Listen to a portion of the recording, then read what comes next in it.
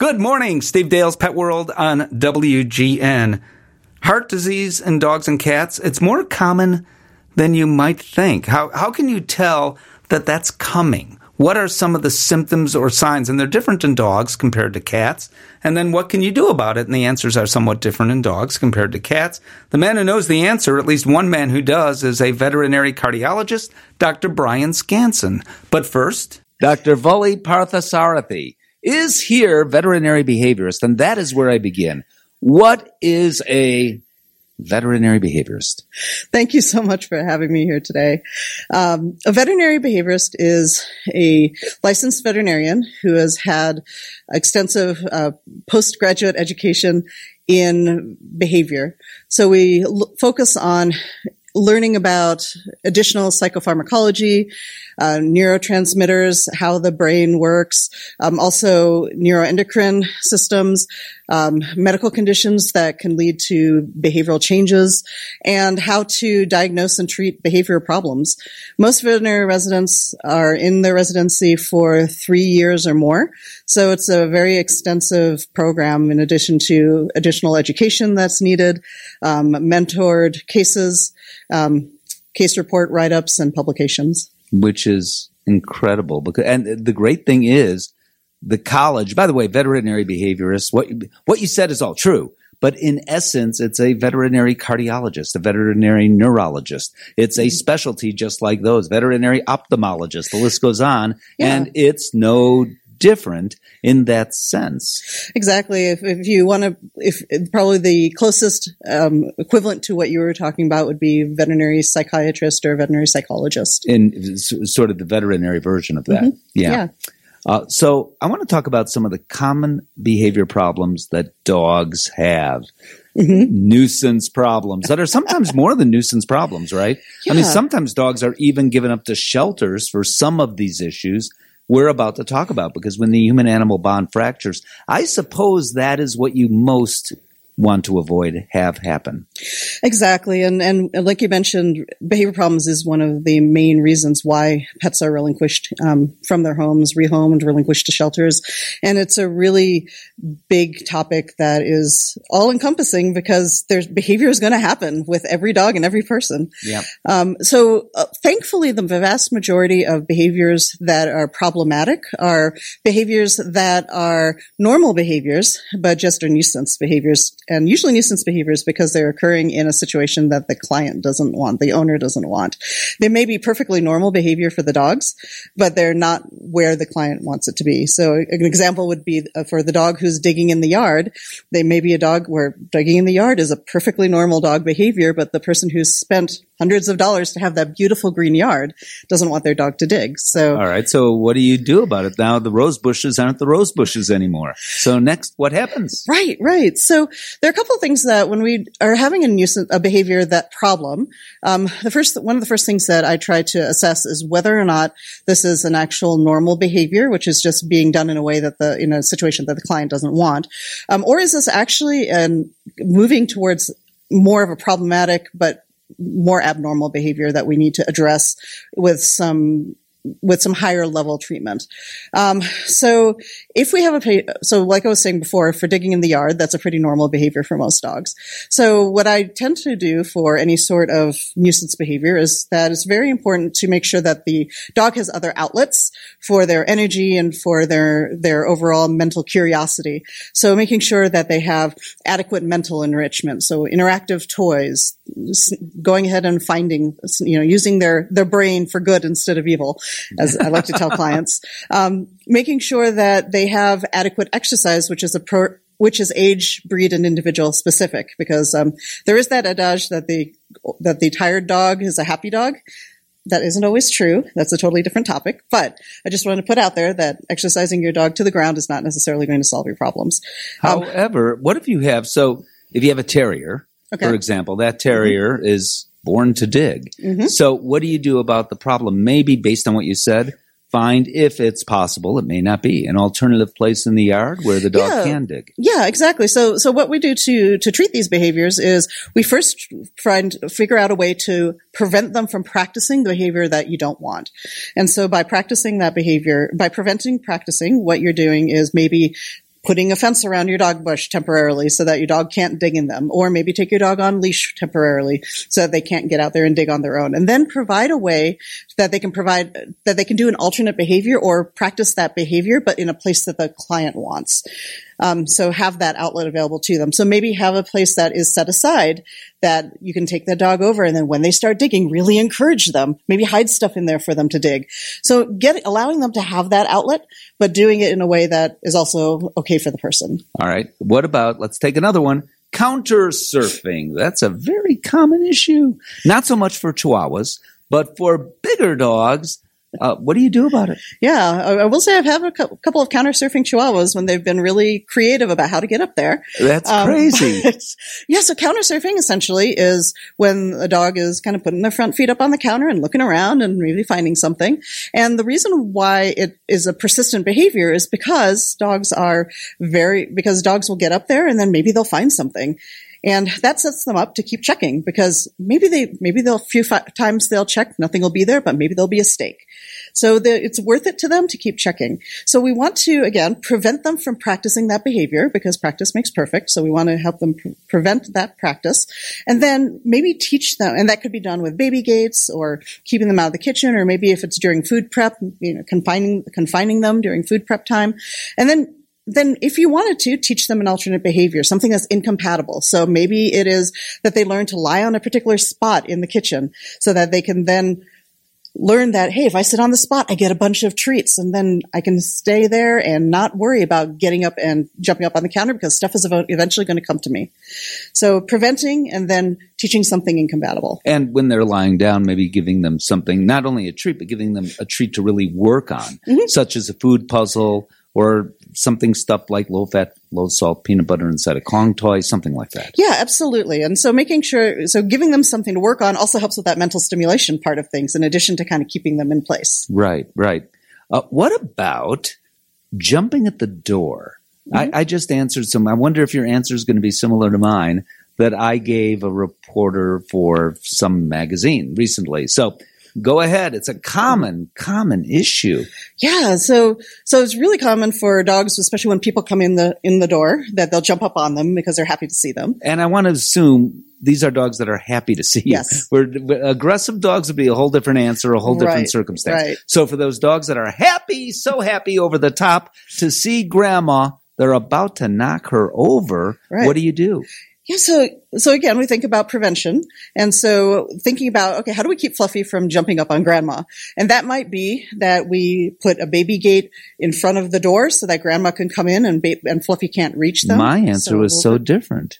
Well, I haven't gotten to all the options. I said never invite grandma over or allow her in the house. Okay, I'm sorry. Go ahead. So other options can be putting Fluffy in a separate room, or having them behind the baby gate in a certain area, and maybe after everyone has settled in and grandma is sitting down, then maybe let Fluffy come over to say hi. So we're preventing it. And then for some families, that's enough. And that deals with the problem, and that's awesome.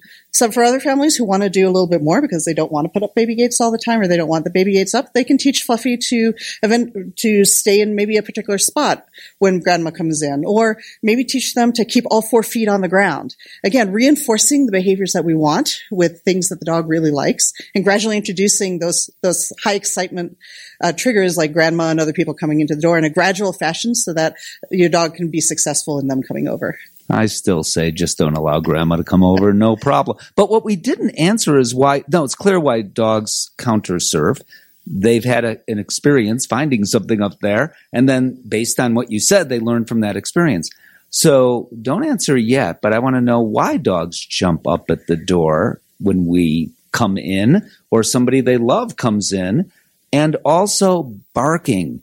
So we have now more deliveries than ever before in the history of the world. So why are those dogs now barking more than ever before? We'll find out when we come back right here on WGN. Dr. Vali Parthasarathi is here, and she is a veterinary behaviorist, and we are talking about common dog problems. Are they really? I put that really wrong, didn't I? Because it's not a problem to the dog. It's a problem for us. In these cases of what we're talking about, we're talking about normal behaviors that are very dog typical, but they're occurring in contexts that the person doesn't like, or the people that the dog is interacting with doesn't like. So when we come home, or the kids come home, or as described earlier, if we're still allowing grandma in the house, when she comes, why do dogs jump on people? They jump on people because for a couple of different reasons. Big one is excitement. But the reason why these dogs at least are jumping is because they want to say hello. They want to come and greet people. They want to get that attention. Just like you'd want to say, when your loved one comes to your house, you want to give them a hug. Right. This is what the dogs are doing. They're wanting to greet and they're wanting to interact. And so what happens is that in some cases, maybe they get scolded. In some cases, maybe they get pushed off. So what are we communicating to those dogs you've read it, you've had clients tell you, I'm sure, use a choke collar and go to the dog, or put your knee up in the dog's chest. What are we communicating then? Well, we're communicating in those cases, depending on the dog, that can make them really start becoming afraid of greeting new people, because when they do, bad things happen, especially if you have a sensitive dog. But if you have a dog who's like, hey, yeah, I got need, whatever, I still want to say hello, you can still have reinforcement of that behavior through these seemingly negative consequences, because the dog still wants the attention and it's still negative attention. And the big thing is that, maybe they'll get sort of these negative or ignored or pushed away or whatever, but there are going to be times that someone reaches down and pets Fluffy. And so that in itself is enough to continue to drive this behavior and maintain it. Because they want the attention. Exactly. Now, I can't tell you how many times I think the dog's name must be No, because that's all the people say is no. And it's obviously, that has gone on for 5 years. Right. It obviously is not working. Right. So, when I have clients that find that they're saying no a lot, one of the things I try to tell them is that telling no doesn't necessarily tell your dog what to do. And it doesn't always stop the dog from doing what they're doing. So figuring out a way to prevent them from doing the behavior so you're not saying no. Prevention helps not just the dog and the dog's learning, but it also helps the client and breaks the cycle that the client has of saying no to the dog. And by being able to, and then the other thing that we consider is if the dog is about to do something maybe that the client isn't really excited about, interrupting it with some sort of sound like a kissy sound or a pop, pop, pop, pop, pop. Getting the dog's attention and redirecting to something the dog knows how to do and rewarding for that, then can be at least telling the dog what you'd like them to do, and then figuring out how do I prevent this from happening in the future. So, if you need to interrupt it, get a hold of your dog, maybe put the dog behind a baby gate because you forgot and they're jumping on grandma. You go ahead and stop the behavior, but then they figure out how do we prevent it or how do we teach something different in the future. I think 612 deliveries might be the average the person gets now, right? I mean, between Amazon and UPS and between FedEx and between the food services that now come to our house and everything else, right? Yeah. And if you had a dog that was barking before the pandemic, now that dog is having a good old time, or is it a good old time? Why? What do we do about dogs barking at the window, at the door, and why are they doing that in the first place? So territorial behavior or barking because of being in your territory is a normal behavior for most dogs. And for most dogs, they're alert barking. They're saying, hey, someone's here. And those dogs oftentimes are happy to see people. But you do have dogs who are really upset to see people as well. And they're saying, hey, go away. And for those dogs, if the delivery person comes and they're barking and then the delivery person drops off their stuff and leaves, in the dog's perspective, they've chased that person off. And so that makes them feel better. For the dog who's just barking and excited, every time someone comes over, they're going to be barking and excited. So that excitement is kind of maintaining that behavior. In either case, it's kind of self-reinforcing for those dogs to bark. For those dogs. Yeah. And in either case, though, if we want to stop the barking, the first thing that we want to do is prevent it. So ways that we can prevent it is to maybe put some visual blocking on the windows, some window film, something that keeps them from being able to look out so that they can't see the deliveries coming. Other things that you can do is you can put instructions on the delivery apps or for food deliveries and things like that. You can ask them to put drop off the package in text and please don't knock on the door. Uh-huh. So those are some things that you can have them do to make that whole process quieter. For mail and for other packages, you can maybe move the location of your mailbox or set up a lockable delivery box away from the door so that they don't have to come up to the porch or they don't need to knock or ring the doorbell. But with the apps that are out there now, you can put oftentimes delivery instructions, and you can put specific instructions on how they should do the delivery to minimize the triggering, that your dog getting triggered. Would it be helpful also if you are, because you don't always know when that delivery is coming, but if you do happen to know, to keep the dog in another part of the house and give the dog a incompatible behavior, as people like you say, because if the dog is chewing on, say, a toy, an appropriate toy, then the dog can't be at the same time barking. I don't think it's possible to do both. Yeah, exactly. I think that especially with food delivery, you usually get various texts saying, "Hey, your delivery person is nearby." You can tell I've been getting some deliveries. But it is something that you can then say, "Okay, this person's going to be coming. I'm going to go ahead and move my dog into the back of the house, and let's work on something else. Let's turn the TV up. Maybe let's go ahead and give an interactive toy, like you mentioned, to have the dog doing something else." And so if they're away from the window and doing something else, they're less likely to, and you've set up so that the delivery is happening in a quiet way, you're less likely going to be having that barking happening. Excellent. I have one more for you, and we only have a couple minutes left here, literally. Attention-seeking behavior. So let's say I am on the telephone and my dog is barking and barking, or I am speaking to my significant other, my wife, and the dog is barking, or wants to get between us. And in these cases, it's attention-seeking. So assuming it's attention-seeking, what do you do? So the first thing that we want to make sure is that, are there any needs that your dog has that haven't been met yet? So, does your dog need to eat something, or is their water bowl empty? Do they need to go outside?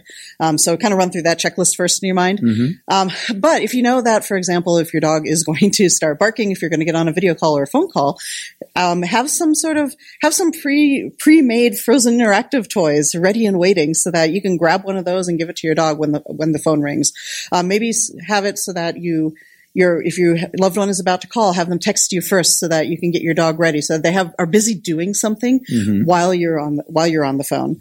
You can then eventually, if you want to, you can teach them that, hey, you can pretend being on the phone while you reinforce them and reward them for quiet behavior. But in the moment, having something for them to work on can help manage that situation and prevent it from continuing. I will say much more information at your website. Well, your colleagues as well. Diplomates of the American College of Veterinary Behaviorists. That's DACVB.org. Dr. Vali Parthasarathi, thank you so much. Thank you. I'll tell you, she's one of my favorite cat book authors, Gwen Cooper, and she has a new book out. Her books are always written with some entertainment value, but also it's all about saving cats, as is she. Speaking of cats, next week is a cat show. Yes, we have a cat woman here. Well, she's about dogs too. She doesn't want animals to suffer in pain. And now you can do something about it in the cat world as well. 1 year ago, we didn't even have this option. It's called a monoclonal antibody. That's a really fancy name for a drug called Silencia. The category is monoclonal antibody, and it doesn't go through the GI system like other nonsteroidal anti-inflammatories do. So it doesn't seem to have side effects, or at least as many of them as the nonsteroidal anti-inflammatories. Dr. Tammy Grubb is an expert on this topic and how to tell if your cat is in pain in the first place. That's next week. Dr. Brian Scansen, a veterinary cardiologist, Colorado State University College of Veterinary Medicine. Let's talk heart disease in dogs. Anecdotally, he says, I hear more and more about heart disease in dogs. Is that because veterinarians have better stethoscopes? Or is that because our dogs are living longer than ever before? And at least to some extent, it can be a disease of older dogs. Absolutely, Steve. Thanks for having me. So we do recognize heart disease very commonly in dogs. I also have a sense that it is becoming more common. Understanding exactly why is a bit difficult, but it certainly is the case that our dogs are living longer as they get better and better health care, just like people. And we know that the most common heart disease of dogs, valvular heart disease or mitral valve disease, is a disease that develops in the older dog.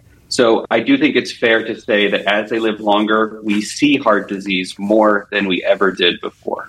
It develops in the older dog, particularly, I believe, small dogs, but can happen any dog, any size, any breed, any mix. Having said that, there's certainly a predisposition in some breeds, also running in certain families. Can you talk about that? Yeah, so the exact underlying genetics, a lot of people are still trying to sort out.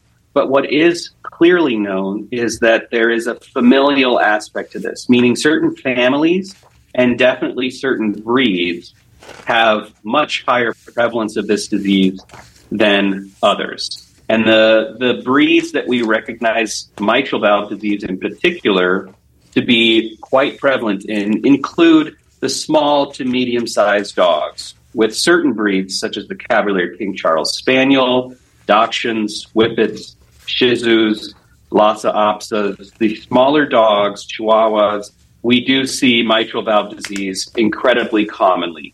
So it's absolutely the case that it's related to aging, but also the case that there must be genetic or at least family line tendencies that exist in this disease. And I want to add the miniature Schnauzer in there, the mini pin, the fox terrier, Dachshunds, a very popular breed as well. But it isn't always breed specific. I want to make that point, unless I'm incorrect, that it can be a dog you adopted of any breed, any mix. It could be your Heinz 157 that you happily adopted at a shelter at the age of 5 that turns out a couple of years later to be diagnosed with mitral valve disease. You have no way to know that it occurred in the dog's family. Or maybe it happened spontaneously and it just happens. Is that all correct? That is correct. There's no secret, unfortunately, to avoiding this disease. We see it in mixed breed, Heinz 57 type dogs. We see it in many of the purebreds. It is not unique to any specific breed, and similarly, no breed is immune to developing it. By some estimates, 10% of all dogs will develop this. And in fact, 30% of dogs over the age of 10 are likely to have mitral valve disease. And if you think about it, I mean, you could say 10%, 30%, those aren't high numbers, but they are, because we're talking millions and millions of dogs then. And if it gets to the point of heart failure, the end isn't necessarily tomorrow. More can be done. But I presume, Dr. Scanlon, what you want to do is still not have that heart failure occur and push that off way down the road as much as you possibly can. That's right. Heart failure results in a dog that has difficulty breathing, is coughing, and can be immediately life-threatening in severe cases. And so we absolutely want to treat it if it does develop, and that can still provide dogs with a good quality of life for months or even a year in some cases. But it would be all the better to avoid it in the first place, to try and prevent or at least delay the onset of heart failure in a dog that has heart disease. Now, how can that be done? There's a few things we might consider. There can be surgical or catheter-based options to try and treat heart disease. Unfortunately, that's not often available or cost-effective for many families. It's also something that still is pretty much in its infancy for animals. And so the vast majority of dogs we manage with medications.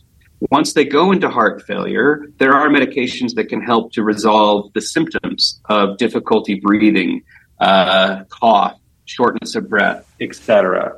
But again, our goal is to try and delay that. And we do understand that there is one medication, vetmedin or pimobendan, which when given to the right patient before heart failure, can delay the onset of heart failure, prevent those symptoms from occurring on average for 15 months in time. So that's wonderful, actually. In a dog's life, that can be a fair amount of, in our lives, at least it's over a year of better quality of life, which sounds horrible because, I mean, you know, if your dog is diagnosed with heart disease, you don't want to hear, oh, a year, maybe more than that, a year and a half, whatever, will prolong the inevitable. However, that's still a fair amount of time. I mean, it's sort of, it's good news and it's not, if you follow me, Dr. Scansen, because you don't want to have a dog diagnosed with heart disease in the first place, of course. I agree with you completely. But I think the other thing to think about is these are often older dogs. And so 15 months, in my opinion, can be a substantial amount of time. And again, I think it is important to clarify that that's an average from the major trials that showed that. So that means some dogs may not have 15 months of time before they go into heart failure if they start vet medin, but it also means some dogs will have more than 15 months of additional time before the development of symptoms and heart failure. And so I think in a dog that's maybe 10, 12 years of age, in my opinion, we certainly don't want them to ever develop heart disease. But if they do, if we can delay symptoms for over a year's period of time, I mean, that can be 10 or more % of the entire lifespan of a dog. And I think that becomes very important. It's a good way to look at it. I want to talk about what the signs of heart disease might be, what our dog is trying to tell us if the dog is coughing, whether it's a respiratory disease or whether it might be heart disease. And there's another kind of heart disease. There's more. Another kind of heart disease in dogs called dilated cardiomyopathy. We're getting a lesson in heart disease here from Dr. Brian Scansen, and we will be back on WGN. Dr. Brian Scansen, a veterinary cardiologist at Colorado State University College of Veterinary Medicine. Dr. Scansen, we're talking about heart disease in dogs, and I mentioned it, you mentioned it. I think you said that it might be increasingly common. Is that because we're paying more attention? Is it because our dogs are living longer? Or is it because, and you kind of answered this earlier, maybe we just don't know? I think both are probably true. I think we see that dogs are living longer, and as many of the forms of heart disease develop in the older patient, that probably plays a role. In addition, though, it does seem, depending on where you live in the country, that there are certain breeds that are becoming more and more popular. And because we know that certain breeds of dogs are more likely to have heart disease, I think that popularity of some of the breeds that have a predisposition to heart disease also may account for some of the seemingly increased prevalence that we see. So you go online after your dog has been coughing for a few hours on and off, and you look up a coughing dog. Heart disease is possible, but so is respiratory disease. So are some other possibilities, a lot of them actually. So what do? Do you immediately say, I need to see my veterinarian? I think if your dog is showing symptoms or signs that are out of the ordinary, the most important thing is to get them to a veterinarian, yes. And I agree with everything you just said regarding cough. Cough can be a symptom of many things. Heart disease is one of them, but also pneumonia, lung problems, airway problems. All of those could play a role as well. And the individual that is equipped to help sort that out, as well as then to provide, hopefully, an answer to address it, is your family veterinarian. Are there other signs or symptoms that people should watch for? Yeah, in addition to respiratory signs, and I want to include that beyond cough, a lot of dogs that develop heart disease will show signs of rapid breathing, shallow breathing. It can look like they're struggling to get a good amount of air into their lungs. So it's not just cough, but certainly cough could be an early sign. Also, difficulty breathing is a major symptom that we see. In addition to the respiratory signs, what we can see with heart disease is occasionally the dog is a bit more tired, not as active, not as energetic, or even in more advanced or concerning cases, the dog can start to have fainting spells or collapse events. And when that happens, that should certainly prompt a trip to your family veterinarian to understand what's going on and then help them to prescribe a treatment plan to address it. You know, I'm a fan of, if you're lucky, part of it is luck, it not getting that far, where your dog is not showing outward signs. Now, again, part of it is luck, but part of it is also you've been proactive about seeing the veterinarian who takes that stethoscope and listens to your dog's heart on every visit for a reason, and maybe that irregularity, which typically would be a murmur, I believe, is picked up on sooner than later.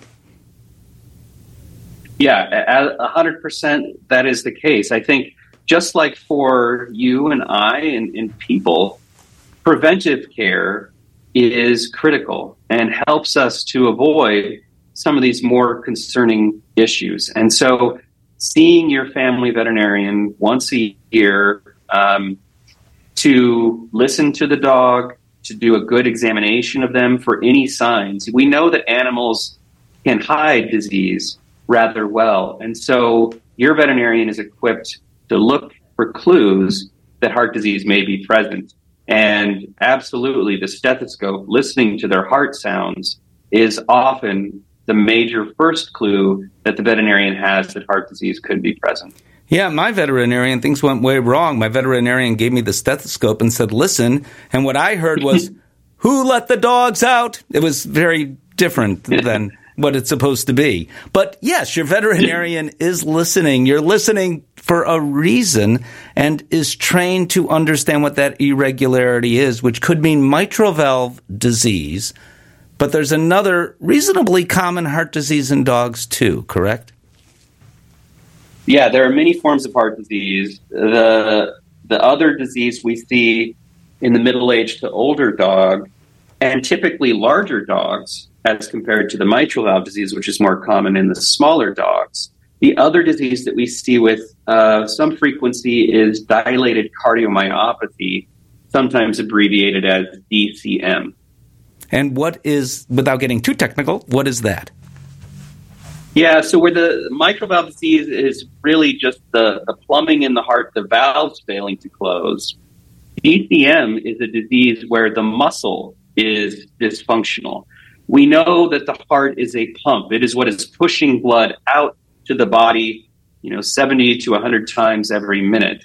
And when a dog has DCM, what we see on an ultrasound of their heart is that the muscle is not pumping effectively. And as a consequence, the heart enlarges or becomes dilated. And that's what gives us the term dilated cardiomyopathy. Similar question to what I asked with mitral valve disease. Is an early diagnosis and perhaps early treatment a good idea? Absolutely. The two major complications we see of dilated cardiomyopathy, or DCM, are one, heart failure, very similar presentation to what we talked about for mitral valve disease, difficult breathing, rapid shallow breathing, potentially cough. But the other thing that we see more with dilated cardiomyopathy than we see with mitral valve disease is because that muscle is sick, it can start to beat erratically or have abnormal heart rhythms. And that can cause collapsing or fainting spells. It can also, unfortunately, result in sudden death for the patient.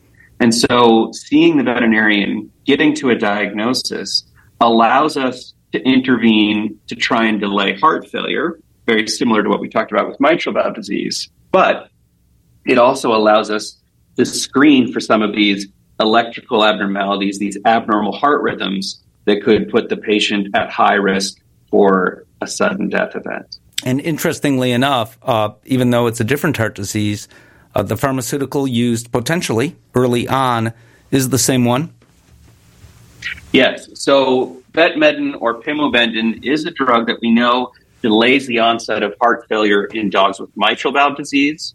We also know that in the setting of Doberman Pinschers specifically, which is a breed that commonly develops DCM, right, when Doberman Pinschers with dilated cardiomyopathy receive Pimobendan, it provides a survival advantage for them as well. And so the treatment will be dictated by the underlying disease. Interestingly, in both of these diseases, Vetmedin has been shown to have benefit. We only have about a minute left here, but very quickly, I want to talk about the fact there's an app for that. Tell me about the free app called My Pet's Heart, 2, Heart. That's an app which allows the family, the pet parent at home, to keep track of the dog's respiratory rate or breathing rate. And the reason that's important is many times a subtle increase in their breathing rate when they are asleep and at rest can help us to detect progression of heart disease. So when a dog sleeps, typically their respiratory rate, their breathing rate per minute is about 15 to 25 breaths per minute. And what we see with heart disease, be it mitral disease or DCM, is that rate can start to gradually increase before they show cough or exercise difficulty or overt respiratory problems. What you might notice is that the dog was breathing 20, 25 breaths per minute for the last several weeks. And then all of a sudden now when he's asleep, he's breathing 30, 35, 40 breaths per minute. And that app allows us to monitor these trends. Right. Yeah, sorry. No, that's okay. We're just stuck on time here. So I want to give the app is free. My pet's heart, the number 2, heart.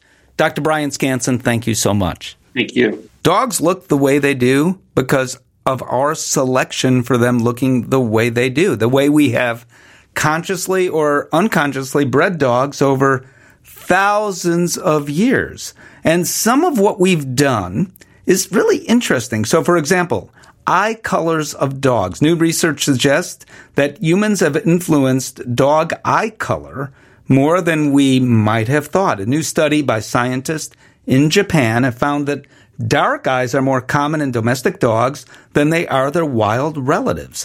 That is because we perceive dogs with dark eyes as being more friendly.